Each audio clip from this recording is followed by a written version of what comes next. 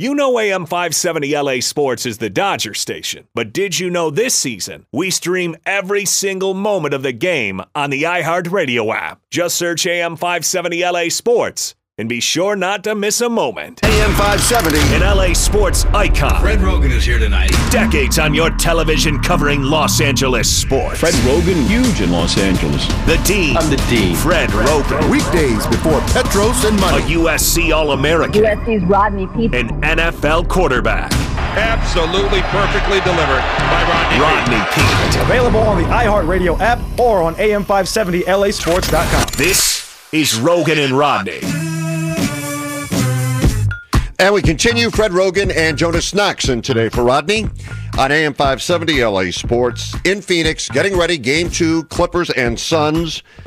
Sadly, not a lot to say about the game before the game, except that Chris Paul's not going to play. Kawhi's not going to play.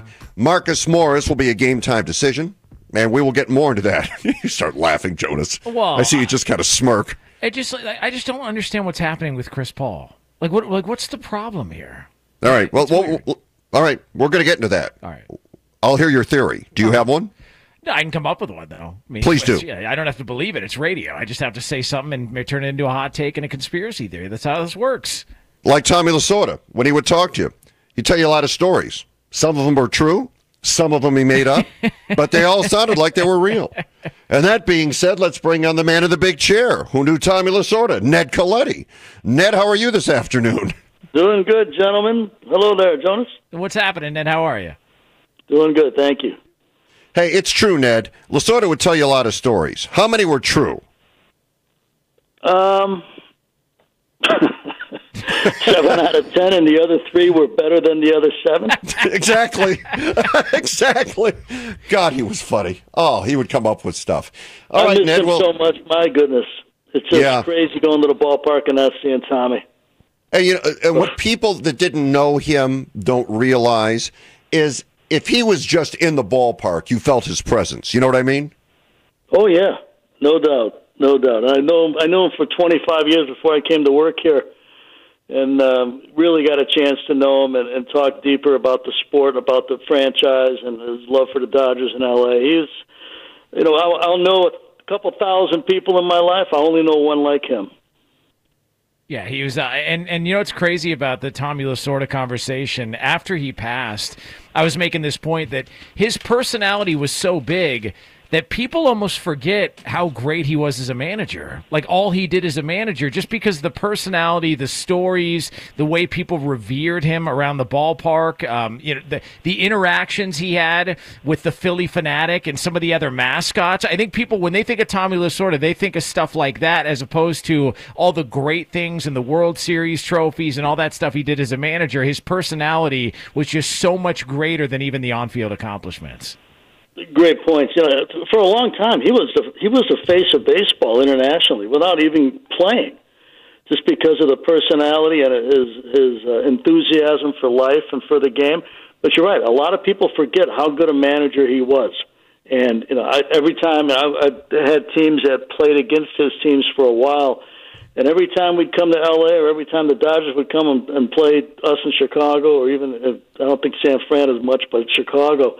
We knew that it was going to be a very, very disciplined club that would fight you every inch of the way and was fundamentally sound. And I can remember walking to Dodger Stadium hundreds of times and watching him throw BP, even as a manager, and knowing, you know, we'll be lucky to get 1 out of 3 out of this place.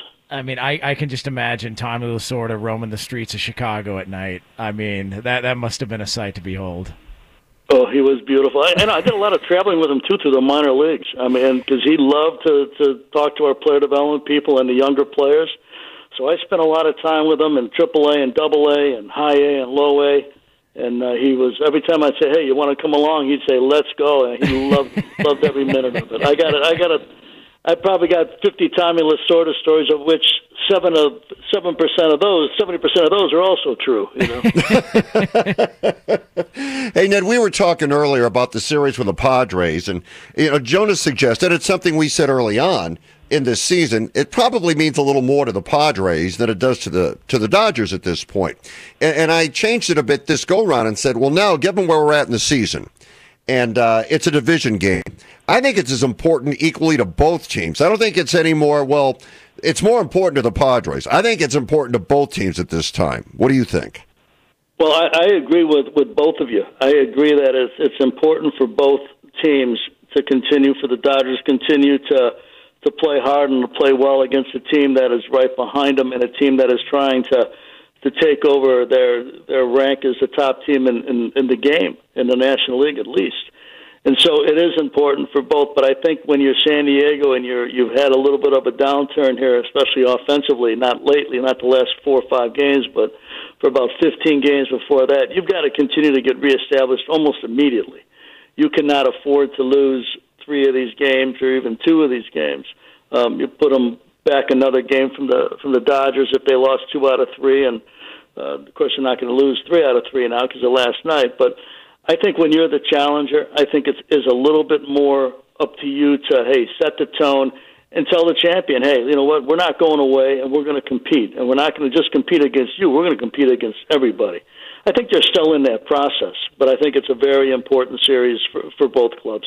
And Ned, do you see some similarities with, and I don't know if it's the vibe in the ballpark or just the motivation factor from wanting to take out the top team, but one of the conversations we were having earlier is there some similarities between when the Giants were winning World Series and the Dodgers were on the up-and-coming trend and they were the team that was starting to develop, showcase this young talent they had in their farm system all those years, but it was the Giants everybody looked at as the class of the division. Did you guys get more fired up for those games against the Giants, similar to what we're seeing from San Diego, wanting to be the next team in line after these Dodgers continue to roll on and win however many World Series they walk away from this era with? I think you do to some extent. I think the Dodgers and Giants are an extreme rivalry. I think you got the Cubs, Cardinals, you got the Red Sox, Yankees, you got the Dodgers and the Giants. The only one that was really on 2 different coasts in this country. I think that will always be the litmus test and really the standard. But make no mistake, San Diego knows where they're at. They've watched for the better part of a decade the Dodgers come into their ballpark and have more fans and to be louder. It's almost like Arizona, where part of the Diamondbacks' feelings this weekend had to be, how do we take the crowd out of the game, even though it's our own crowd, And I think when you watch that and you watch how the Dodger fans have flocked to San Diego and how they've really kind of taken over that ballpark and the neighborhood around it, that agitates, and that does cause some rivalry, and that does cause a little bit more of an uptick, I think, in the competition. But I think that you're going to compete no matter what, and the Dodgers are always going to be the standard, and that's who you're trying to beat. San Diego will never be San Francisco for the longevity of a tremendous rivalry, but for this place and time, they're as strong a rivalry as the Dodgers have at this point in time, that they do. Net injuries aside, and we believe Muncy will be back tonight, Bellinger tomorrow, Seager after the All-Star break. But injuries aside, are you concerned about this feast or famine when it comes to hitting? And it's something we've talked about in multiple years. Well, it's back again. Either score a lot of runs or not many runs. Injuries aside, is that a concern? I don't think you can put the injuries aside. I think when you're talking about really your 3 best left-handed hitters all being out at the same time, your 2-hitter, your 4-hitter, your 5-hitter most nights. I mean, there's very few teams that are not going to have an offense that takes a downturn when you're missing 2, 4, and 5. You think about Max Muncy, 35 home runs a year. Bellinger in and around that number, sometimes more, sometimes a little less. Seager, a great hitter, run producer in that second spot, and what he is able to do for JT behind him and Mookie ahead of him. I don't think we can discount the injury factor when we look at the offense. I think it's the way it is. If they weren't 3 of your best hitters, they wouldn't be playing every day and you wouldn't be missing them. So I do think that will change when they do get back, after they get back and they have a few repetitions in a few games. I don't worry about the offense. I'm starting to think a little bit of concern with the starting pitching, with Gonsolin having a shoulder issue against Sunday and come out of that game early. and Julio. And I know Julio's been great. Would have been the first pitcher in the league to get to 10 wins yesterday had he won it. But I think he's around 88, 90 innings this season. And if you look back at his career, that's really the most he's pitched at any point in time already. And there's probably 15, 16, 17 starts left, barring an IL or just a little bit of a break before you get to October. I was thinking back to Kershaw and Walker Buehler, and their advancement when they really took a step up was probably in the 50 to 60, 65 inning mark. So, and it's not just keeping somebody healthy; it's really keeping them effective. So, the starting pitching to me is more of a keep your eye on it than the offenses. I think when the three hitters get back, I think the offense changes dramatically. I think everybody in the lineup gets better because of the addition of Muncy and then the addition of Bellinger and then the addition of Seager. I think the entire lineup benefits from that. But the starting pitching is really what has kept this team at the forefront of everything because that has been so good and so consistent. But you've got your fifth starter out, Dustin May, your second, fifth starter, a little bit finicky right now with Tony, and you've got Julio. That's every inning he pitches from here on out is going to be an inning he hasn't pitched before. And it's not just the number of innings; it's really the toughness of an inning, or it's a stress inning. If it's 22, 25 pitches, thankfully he hasn't had many of those this year. But it's something that I would certainly keep an eye on as you go forward because you're not just trying to get to October; you're trying to win October, and that's still a long ways off. Ned, so we saw yesterday was the first day in which managers could ask umpires to check pitchers for the sticky stuff, whatever that substance is, spider tax, suntan lotion, and rosin, whatever the case may be. We saw Darvish get checked. I think Urias got checked twice, if I'm not mistaken, in that game. DeGrom was the first guy to get checked. It feels like, and there were a bunch of other players around baseball who were also checked by managers. It feels like, I don't know if it was gamesmanship, but almost like everybody's sort of maybe making a mockery of the situation. That they're going, and for a game that wants to speed things up and they don't want to slow things down, now you've got managers with the ability to ask umpires to check these guys every game. Where does this land with you and what this could mean moving forward? Well, I think it's got a lot of different points to it. I think umpires are required now to check a starting pitcher twice at any point in time between innings as they're walking off the mound and things like that. So hopefully to not extend the game any longer than it already is. I think it's a situation that it crossed the line. I think that people have always been looking for an advantage, going back 100 years. People looking for some type of advantage. And I think baseball, by and large, would let that occur until it got to the point where it became too obvious and too strong and too much of a changing factor. I think everybody in the game wants a pitcher to have a grip on the ball. The pitcher does, the hitter does. I think that's normal. When spin rate or things like that can be affected, when somebody's stuff can be affected to improve their ability, I think that's where people start to give it a little bit more look at it and a little bit less tolerance to it. I think you're going to continue to see it. I think, to your point, yeah, some of it is gamesmanship. If a manager is going to ask the question, sure, you're going to try and upset somebody. You're going to try and upset a rhythm. You're going to try and get into a pitcher's head. But you know what? They all know this is coming now, and they all know it. And so, it's one thing if you're unexpected of it, and somebody tries to upset your rhythm, your timing, if you're a hitter. But when you know it, and you know that you're going to be called out a couple times a game if you're a starting pitcher, just by rule now, basically, you live with it and you go with it and you clean it up. So we'll see. It'll be an interesting year. I'm surprised. I'm not surprised that they did something. I'm surprised that they waited 90 games or 70 games into a season to do it. I think that's really tough to adapt to that if you're an athlete and you're competing. And when they check, Ned, you said starting pitchers have got to be checked a couple of times. So will there be any rhyme to reason? In other words, maybe we'll check in the first inning and in the fourth, or will some umpires do it in the second? Do you think there'll be any rhyme to reason to how they check? No, I think an umpire, obviously, look how many pitches they've seen in their career. You're talking about tens of thousands. They see anything suspicious in the second inning, they may do it at the end of the second. If they don't see anything suspicious at any point in time, they may do it whenever they feel like doing it. So I think that it'll depend on each umpire, each pitcher, each individual situation. I think as time goes on, it'll kind of just get pushed into the background as far as look what they're doing. They're checking him again, or they're checking him between the second inning and the fourth inning. Or I think as time goes on, it'll become a little bit less of an issue, especially if nobody gets suspended and everybody's playing by the rules. I think won't fade away, but I think it'll become less of an attraction than it is yesterday and today and going forward for a little piece of time. All right. Well, Ned, thanks for coming on. Thanks for the insight as always. We really appreciate it. My pleasure, gentlemen. Have a great day. Thanks, Ned. I'll just get a W tonight. Let's go. Let's go. There goes our buddy Ned Colletti. Okay, Jonas, you do have some thoughts on what's happening with Chris Paul. Is that correct? Well, I just did, some funny business, it feels like. All right. It's interesting. All right, well, we've got to get into that funny business. The funny business with Chris Paul. We'll get into that next. And we'll talk about our worst jobs.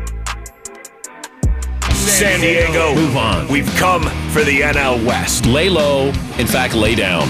You can either lay down now or wait till September when you inevitably will do it anyway. Good luck getting through, pal. Although you have been doing a pretty good job of laying down lately. Zing. Morongo Casino Dodgers on Deck kicks off at 6 p.m. on the home of your world champion Dodgers. AM 570 LA Sports. Thanks for joining us on your ride. Thank you very much. Yes. Speaking of which, traffic. Bringing you LA's best sports talk weekdays noon to 3. Rogan and Rodney. Don't know what you're saying. You're flying higher than a plane, and I'm not complaining. Fred Rogan along with Jonas Knox in for Rodney on AM 570 LA Sports. Okay, so Clippers will try to get back into the series tonight, but maybe they won't. Because, if they go down 0-2, they've got the Suns right where they want them. They're very good after they lose the first two games of a series. Yes, they are. We saw that against Dallas and Utah.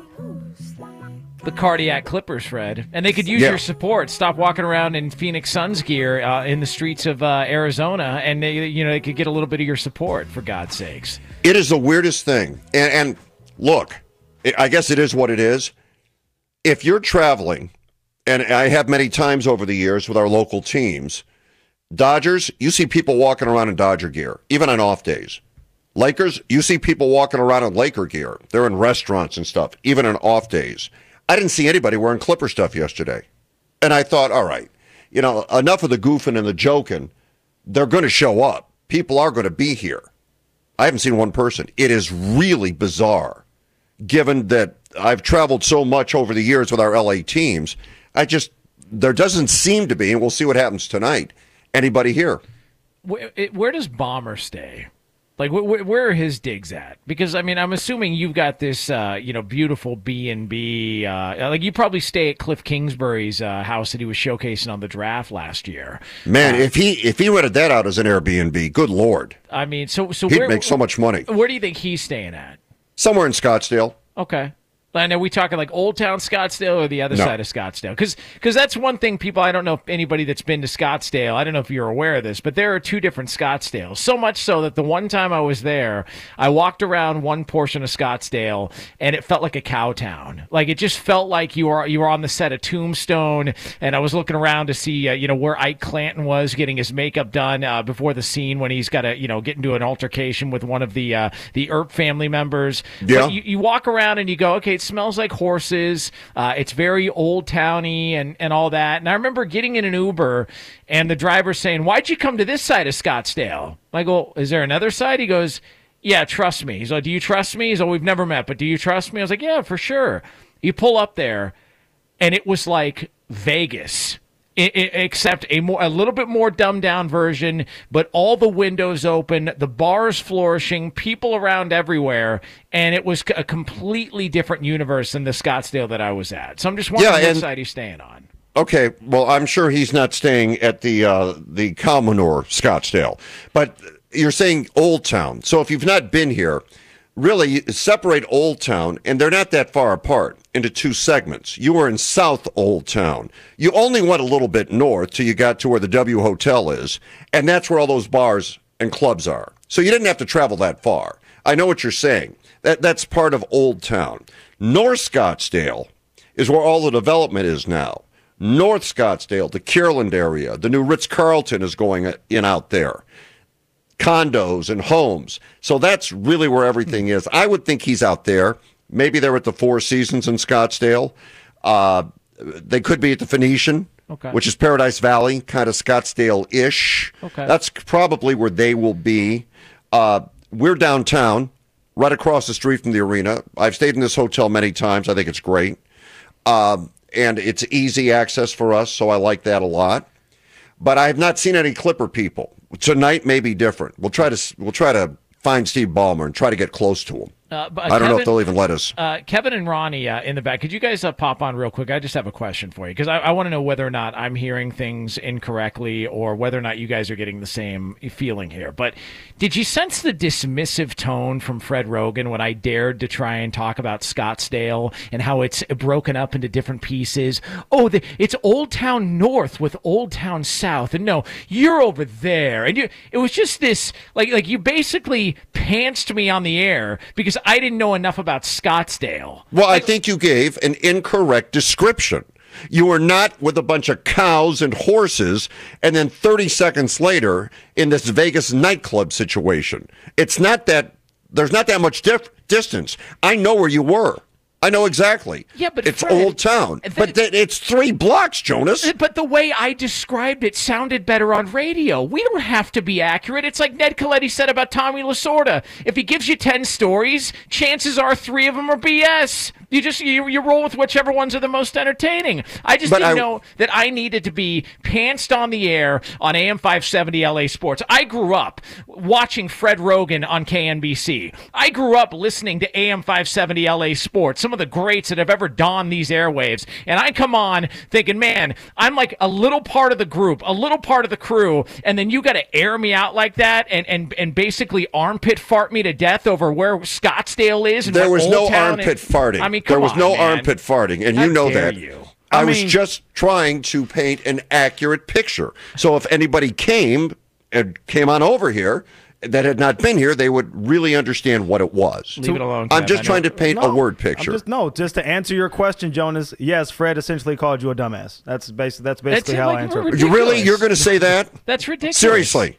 No, right, just because you work with Jonas overnights, Kevin. Yeah. I don't think that was necessary. Yeah, but we treat each other with respect. We're not here trying to air each other out like you're trying to air each other out. Let me tell you something. I've been keeping a list here. I don't know if you know this, and I told the guys in the back. Since the opening minute of this program. On the Walmart pad for 88 cents? Yes, 88 cents. Again, you guys notice that too? Because sorry, Fred. Sorry that it wasn't Nordstrom's. I didn't get my notepad at Nordstrom's, or I didn't get it at Target. I went to Walmart. And by the way, we don't even want to talk about the fact that there's one Kmart left in the state of California, which is an absolute disgrace. Anybody that ever grew up in a Kmart, you know, you went in there for a couple of things. Number one, who grows up in a Kmart? Who's born into a Kmart? I did, Fred, and there were 3 things you got at a Kmart. You lived at a Kmart? Basically, may as well. I mean, look, we had a big family. There's not a lot of money going around, thus all the crappy jobs I had to work. When you went to a Kmart, you went for 3 things, all right? What? Number 1, the icy machine. Because while everybody else had a Slurpee, there was an icy machine next to the Little Caesars inside the Kmart. Number 2, the mechanical horses out in front of the store. For 25 cents, you could ride on those bad boys, and it felt like you were at the zoo, except they were plastic, and unlike Santa Anita, they weren't dying in front of you. And number 3... That was such a low blow. Well, I mean, come on. We're going to do resumes here. Let's do the resume, Fred. I know you talked about Santa Anita. They had their issues. And number 3, Britannia jeans. While everybody else was doing big time with Levi's and Wranglers and Miller's Outpost and all these other outlets, I grew up on Britannias. They fit terribly, but you know what? It let people know you were at a Kmart. And here I come on the air all these years later, and I feel like the same kid showing up to school in a pair of Britannias, except it's because I don't know Scottsdale like the great Fred Rogan does. What does that have to do with Kmart? I don't know. It was just on my mind. I had to get it off my chest. You know, I Jonas, sent Kev the link earlier. Because Fred is from Arizona, he feels that nobody should know any any more information about the great state of Arizona other than Fred Rogan. Nobody knows more about Arizona than Fred. And if you try to paint a picture, Fred, no, that is wrong. Let me tell you the real story. Telling you, it's amazing. Look, I'm from Thousand Oaks, California. Yes. Fred, if you tried to break down something in Thousand Oaks or talk about, you know what I would do? I would say, hey, you know what? Yeah, let's have this conversation together. We're a team. I wouldn't say, Fred, how dare you? You don't know the difference between Topper's Pizza and Domino's. That's What's in wrong Westlake, with you? Yeah, dumbass. come on. It's not going to say that. Kevin, will you stop saying that? Yeah. Will you please stop saying that? And Jonas, I was just trying to give an accurate description of the area. That's not to say you didn't experience what you did. Yeah, I think we can all admire you for going through that harrowing 2-minute cab ride. What I'm trying to do is just paint an accurate description. So if someone comes here, they'll know. Greatest grass. For God's sakes. By the way, I mean, I have been to Toluca Lake once. I don't even want to go there with you. I don't even want to go there with you because I know how that story's going to end too. How's that going to end? You're going to embarrass me because I went to Toluca Lake one time, and I can tell you I was at a place that was there was like this bar, like a 50s diner type throwback type bar in Toluca Lake, and I thought it was a nice place. And you're probably going to tell me, oh, that wasn't really Toluca Lake, that was more Burbank. But you wouldn't know that because you're stuck up in Ventura County with the rest of the stiffs out there, so you don't know anything about what we deal with here. Like I feel like now I'm insecure. So if you were hoping that you were going to get a partner that was insecure here, 2 days in and a show and a half into our experiment together doing this during the week with Rodney vacationing, and now I know why he's vacationing. All right, now, but people were confused earlier because you called Ronnie Rodney. So now that all this is being laid out on the table, now I feel terrible about myself, and I've got to go through the rest of the show like this. Where were you at that diner? Oh, I don't know. I was bombed. Come on. I don't remember specifics of that. I was hammered. Come on. What was the name of it? I don't know. It was just like a diner. It felt like a train car almost. Like you walked up on this. I just remember this little platform. It was Patty's. Yeah. There was. I don't know. I don't know the exact name of it, but I just remember there was a place in Toluca Lake, and I remember asking people. Was it Patty's? I don't know. I don't know. It could have been Tommy's. I have no idea. I was hammered. But then you don't know if you were in Toluca Lake. That's my point. Okay, there it is. See what I mean, guys? Like he can't trust me that I was in Toluca Lake. I've got to give him the exact details of Toluca Lake in order to be trusted here. Well, I want to paint an accurate picture for people that may want to go there. Well, listen, I want to paint an entertaining picture, and that's the difference between the radio we do. You do the real stuff during the week. On weekend overnights, accuracy is not that most important thing, Fred. It's about trying to. Listen. Weekend overnights is about trying to get people not to drink and drive and to go have a good time at home instead of going out and blowing their money at a bar. So when they wake up in the morning and they've got fast food wrappers all over their corpse, they can realize, oh, I fell asleep listening to Weekend Overnight Radio on Fox Sports Radio and the great Kevin Figures who joins me every single week. What is your Chris Paul theory? All right, does he have COVID or not? Like, because it's almost like they're giving you a little bit of the detail, but not everything. Like, you check to see Chris Paul's status, and it's, oh, he remains out for Game 2. It's like, okay, well, like, do we have an update as to, like, how this differs from him being vaccinated and not vaccinated? And I can't get a real clear understanding as to what the rules are. It's almost like the NBA didn't expect that a player was going to test positive on a big stage who had already been vaccinated.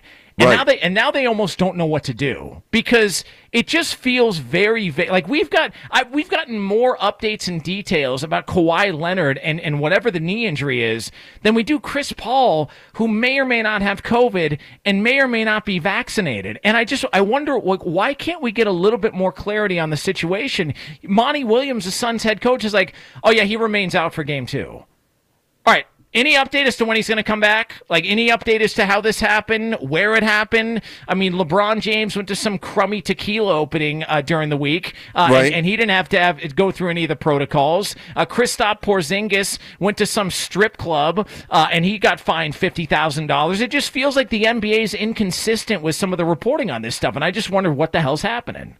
Kevin, do you remember what the protocol is for contact tracing in the NBA? I'm trying to remember. How many days do you have to sit out for contact tracing? It depends on whether or not you're vaccinated. So I know Matt Barnes said that Chris Paul told him he was vaccinated. So But there's a certain protocol you have to go through. But then the most important thing is you have to return 2 negative tests within 24 hours of each other. So unless and until Chris Paul does that, he's not getting out of the protocol. I mean, I have a conspiracy theory that's not going to be true. But listen, it's not true. I'm just letting you know this. It's like when somebody tells you they saw Bigfoot and it turns out it was their drunk uncle who had wrapped himself in dog hair and walked around the campfire upright. Like that's Dave Magdaleno. Okay, well, listen, I'm not here. Listen, don't you dare disrespect the great Dave Magdaleno. He is a long-time AM 570 LA Sports alum. That just said he could never see Bigfoot and that it was his uncle that fell into hair. Well, dog hair, to be specific. But my point, all right, but you're telling me that Dave Magdaleno's uncle got drunk and rolled around in dog hair when Dave Magdaleno claims he's seen Bigfoot.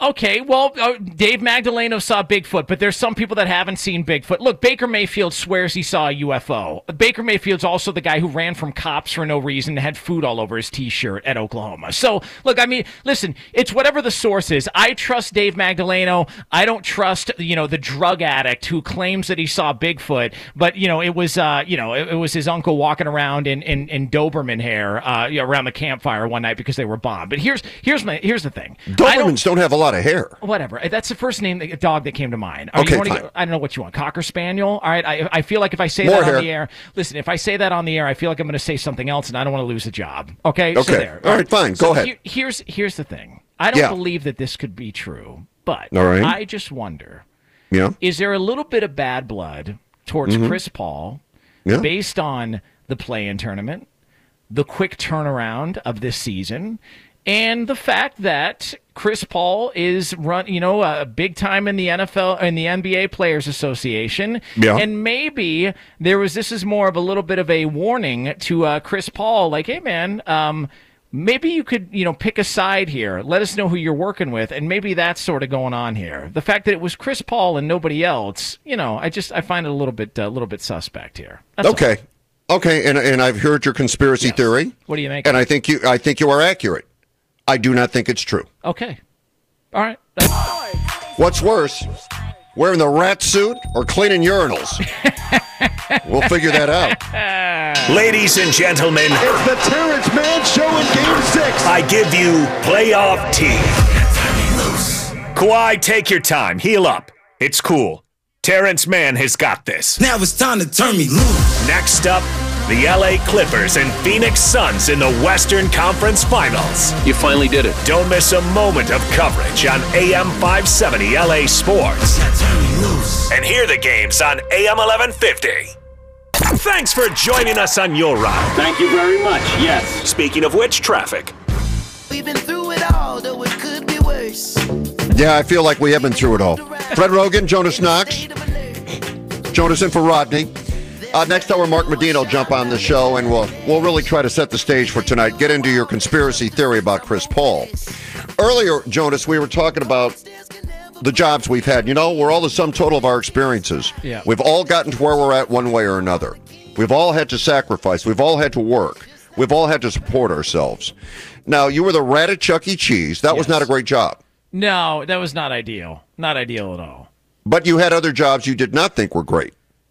I mean, yeah, I was a janitor in an elementary school. I was a maintenance guy at Toys R Us, cleaning the women's restroom, which was not very fun. I was a busboy at TGI Fridays, a telemarketer. I washed dishes. I did construction. I painted curbs. I did my buddy's laundry for cash on the side. I mean, did you really? Oh yeah, I was. Listen. When you are dead broke trying to make it in radio, you're just looking for any way to try and make cash. So I was willing to do – I ate a hot pepper at a restaurant for $20. That's how broke I was. It was literally a raw, the entire pepper. I was offered $20, or I don't even think it was $20. It was like $15, and there were like a couple of loose bills in there, so less than $20. But I was so desperate that I was willing to eat that hot pepper just because I needed the extra cash. So I've done. I mean, you name it, I've done it all, Fred. And what has that taught you about life? What has it taught you, Jonas? Because that's the question our listeners have. Given what you have done, you've eaten a hot pepper, you've cleaned the women's restroom, you were the rat at Chuck E. Cheese. Yeah. What has this taught you, and what can you share with our listeners? It's not that bad, man. Like if you have a gig, first of all, it's why I always respect anybody. One of the most dismissing things that I think people do, and they just do it by habit now, is they say, "Well, you're going to end up working at McDonald's." What the hell's wrong with that, man? Like if you're out there making an honest living, it's more than what a lot of people are doing. And the fact that in this day and age we're able to stay employed, whatever your gig is, whatever your job is, and we have the honor of being able to do this show and being able to be a little bit of a release, especially you who've been doing this for a long time. You probably hear people say, hey, you get me through my day at work. You get me through this that's going on. It's not the most enjoyable thing in the world, but, being able to laugh and have fun with you and Rodney every single day, it gets people through. And the fact that we're able to do that and that people are on the other side grinding and working their ass off, when people tell me, you work really hard because you did a show earlier and you did one today. Man, I've worked really hard jobs. This is not one of them. It's why I'm always grateful for the opportunity. Yeah, and I agree with you. I don't think, look, Los Angeles, the perception around the country is not the reality of the community. We got people that grind and bust their ass every day. They work hard. Yes. And, we have people that are really committed to taking care of their families here and really lay it out on the line every day. And when people around the country say, well, it's all stars, it's all glitz, it's all glamour. No. Oh, there's some of that. There's some of that. Yeah. But that's not what Los Angeles is. That's an incorrect perception if you want to look at the totality of the market. I mean, when I started in radio, before I did that, the worst job I ever had is I used to clean the urinals in the boys club right here on 23rd Avenue in Missouri. That was my job. I'd go in and I'd have to clean the urinals, and I got paid for that. And I was happy to make a couple of bucks. I didn't think there was anything wrong with it. I had a job, granted, not the greatest job. Who wants to clean urinals? But I did that. And then I worked at the pop shop, where they had these giant pallets of soda. It was the pop shop. I thought you said pot shop. Sorry about that. I missed that wasn't legal back then. Oh, okay. I just wanted to clear that up. Okay. No, given what happened to me last night, I know why you would think that. Okay, very good. But that is not the case. I worked at the pop shop. I made like $5 an hour, and I moved these giant pallets of pop. And, we are the sum total of our experiences. And that's why if you get up and you work hard every day at whatever you do, more often than not, good things will happen. Yeah. More often than not, it's going to fall into place if you just put in the effort every day. And it's true. The people that work the hardest usually get the most because they put in that effort and never give up. So, I have a lot of respect for you, and I've told you this off the air, and people should know, Jonas and I think we're friends. And, given what you've been through, and how you ended up here with as much talent as you have, and you are exceptionally talented. And the Fox Overnight Show is great with Kevin. But, I mean, big things. You're destined for big things. I'm glad we get you now, because there's going to be a point where you're going to be too big for us. That's how talented you are. And it took you a long time to fall in the line and get it. Just it came together. And I'm proud of you, and I'm excited for you. Well, no, I appreciate it. And like I said, I mean, growing up and listening to you and getting to see you on television and then getting to meet you at the Super Bowl a couple of years ago, like I came up and introduced myself to you because, I know Fred, and Kevin's always said great things about you as well, too. And look, I just think for the narrative surrounding L.A. and the narrative surrounding Southern California that, it's stars and people just kind of hang out and first of all, the cost of living out here, you can't just hang out and mail it in every day. It's not happening. It's like people say the same thing about Hawaii, and then you go to Hawaii and you meet every single Uber driver who also has a part-time job elsewhere because cost of living is so high out there. And the reason why I have such admiration for the people that listen to AM 570 LA Sports and are listening to this right now that are grinding and doing the real work. I mean, the real work is I grew up and we didn't have money growing up. It just was the way of the world. It was, there were times maybe the electricity was out, whatever the case may be. My dad lost his job. My mom was a yard duty at an elementary school because she had to be. There were a lot of kids. She had no choice. We needed the extra money. The most proud I ever was of my dad was years later when he had lost his job and he had worked at a company and they got into the shoe business and whatnot, and the company shut down. In his 60s, he started working at a gas station, at a Valero gas station in Thousand Oaks, California. And people were so rude and dismissive of him. And that guy got up every day, and he showed up to work late in life, when he probably shouldn't have been there to begin with. He was probably better than at that point in his life with his family and being able to do what he's done throughout the course of his life. He wanted to spend time with his family, but he couldn't, and he never complained, and he got up, and he heard the jokes, and he heard the criticism, and that's why I always have a soft spot in my heart for people that are listening to this at any time, at any point during the day. It always means a lot to me. So when people say, hey, your show gets me through, or I love listening to the show, to me, that's an honor, because without them, Fred, we don't exist.